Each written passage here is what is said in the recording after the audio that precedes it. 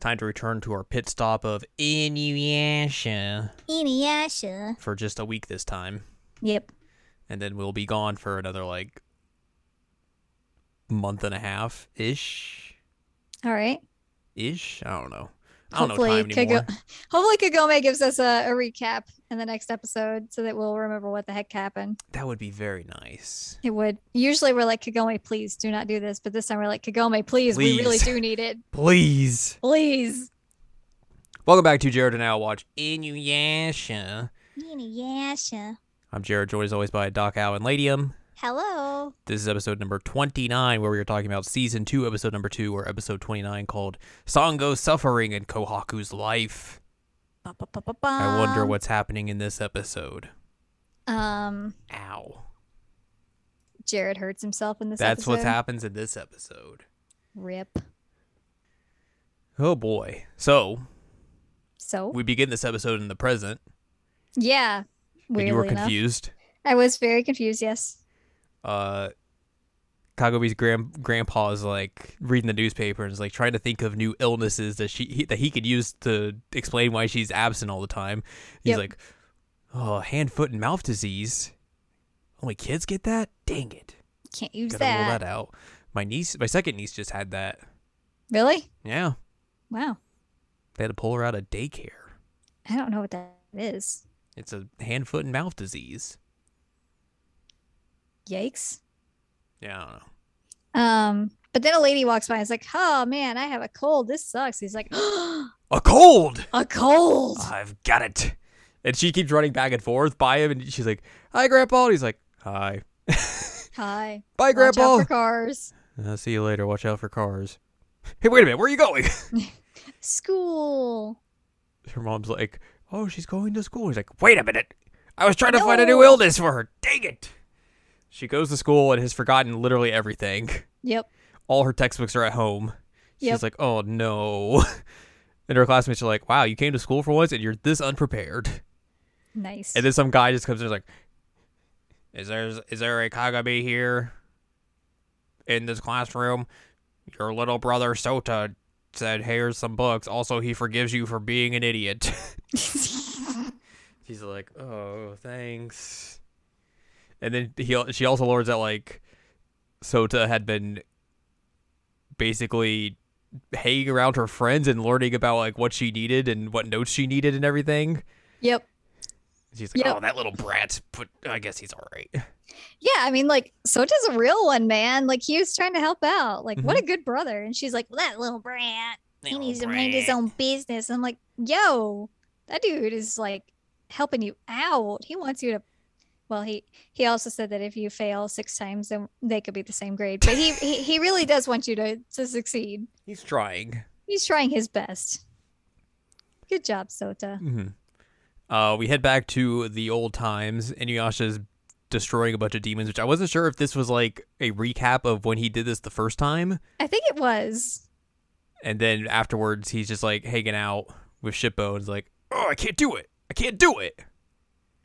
There's also the bee pelvic thrust. Oh, yes, there's a bee that arrives to Naraku's castle and pelvic thrusts at him through a wall, and Naraku's like, "Oh, yes, I see. Inuyasha's doing things." And then he reveals his newest agent,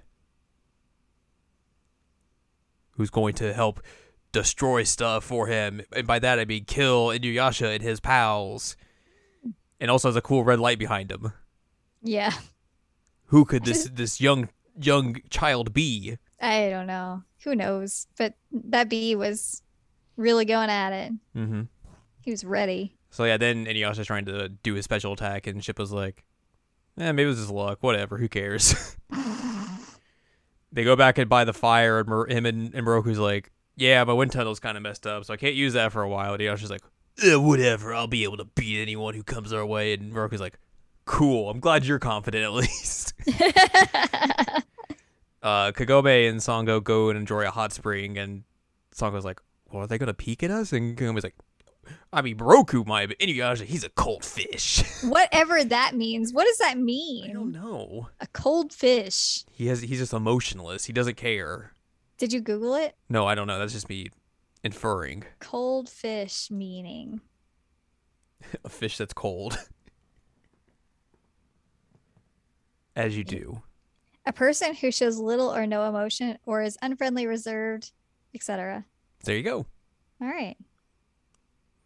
So Now we yeah, know. they get in the hot tub. That, which is just the a- hot spring. Hot spring, excuse me.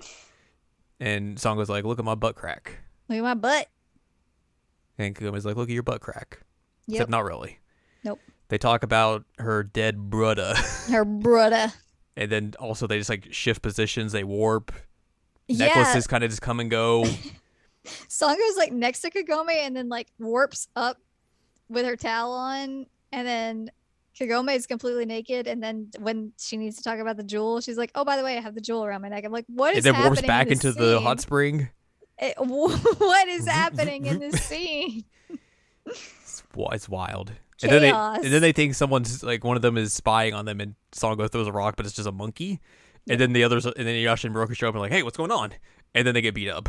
Yeah, they hear the monkey and the chaos, and so like, oh no, I'm worried about them, and then they come and then they get beat up, which is kind of mean. And then Shippo's just like, hey, I mean, you were actually doing the right thing that time, so kind of feel bad for you. And Inuyasha's like, why did we get to get beat up? And Moroku's just like, oh Worth man, it. we saw a good sight there. Worth it. Real good.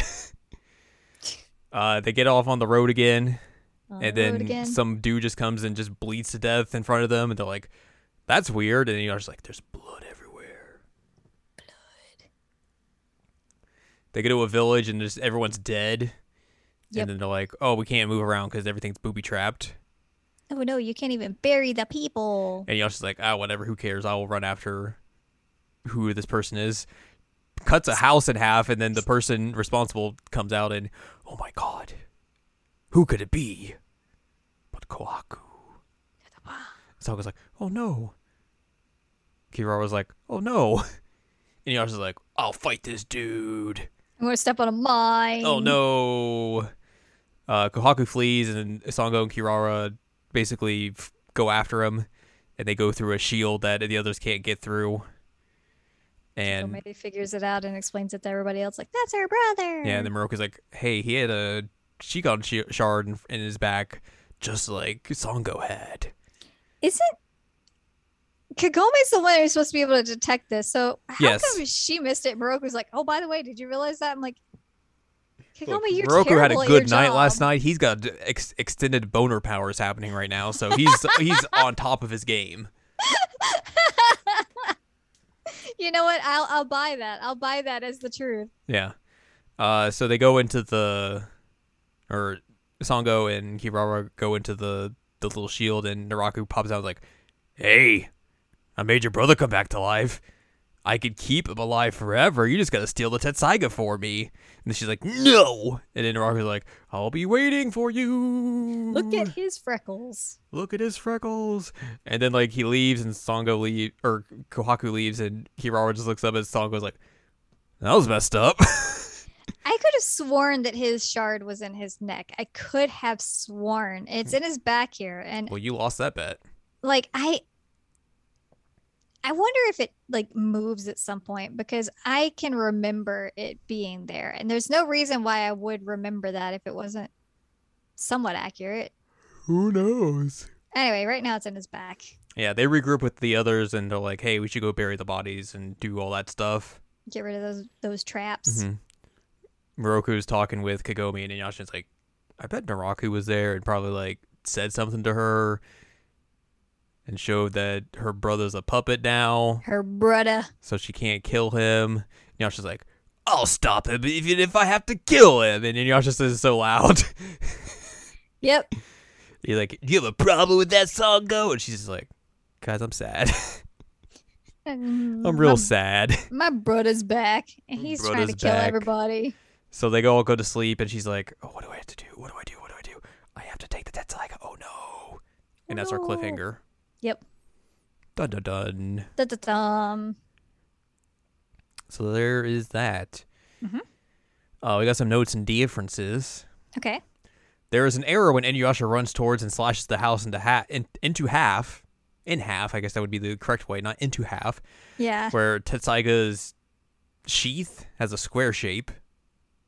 I think it's the handle. Like Or I guess the handle, whatever. the whatchamacallit that's by the handle. I keep making very inappropriate gestures with my hand when I'm trying to indicate what I'm talking about. It's one part of the sword is square shaped when it shouldn't be. Yes, exactly. There you go. And differences from the manga. The entire opening with the warping. The entire opening with Kagome in the modern era is anime exclusive. Oh. Inuyasha attempting to use his cool special attack again is anime exclusive. The anime extends the conversation between Sango and Kagome in the hot spring to include Kagome's reasoning for collecting the Shikon shards. Kagome's conversation about her brother is exclusive to the anime. The anime adds traps in the village Kohaku slaughters. In the manga, Myoga is the one to inform the group that the child they saw was Kohaku. In the anime, however, Myoga doesn't appear, and it's Kagome who figures out is Kohaku after hearing Sango say his name.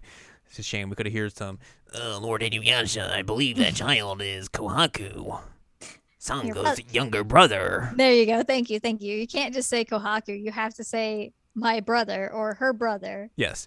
Kirara and Shippo removing bombs from the village huts only happens in the anime. And Further then proof that Kirara and Shippo are best characters. And in the manga, Kagome orders Inuyasha to sit before he can try to force Sango to talk about her meeting with Naraku. In the anime, this doesn't occur, and Inuyasha's yelling causes Sango to leave in anger.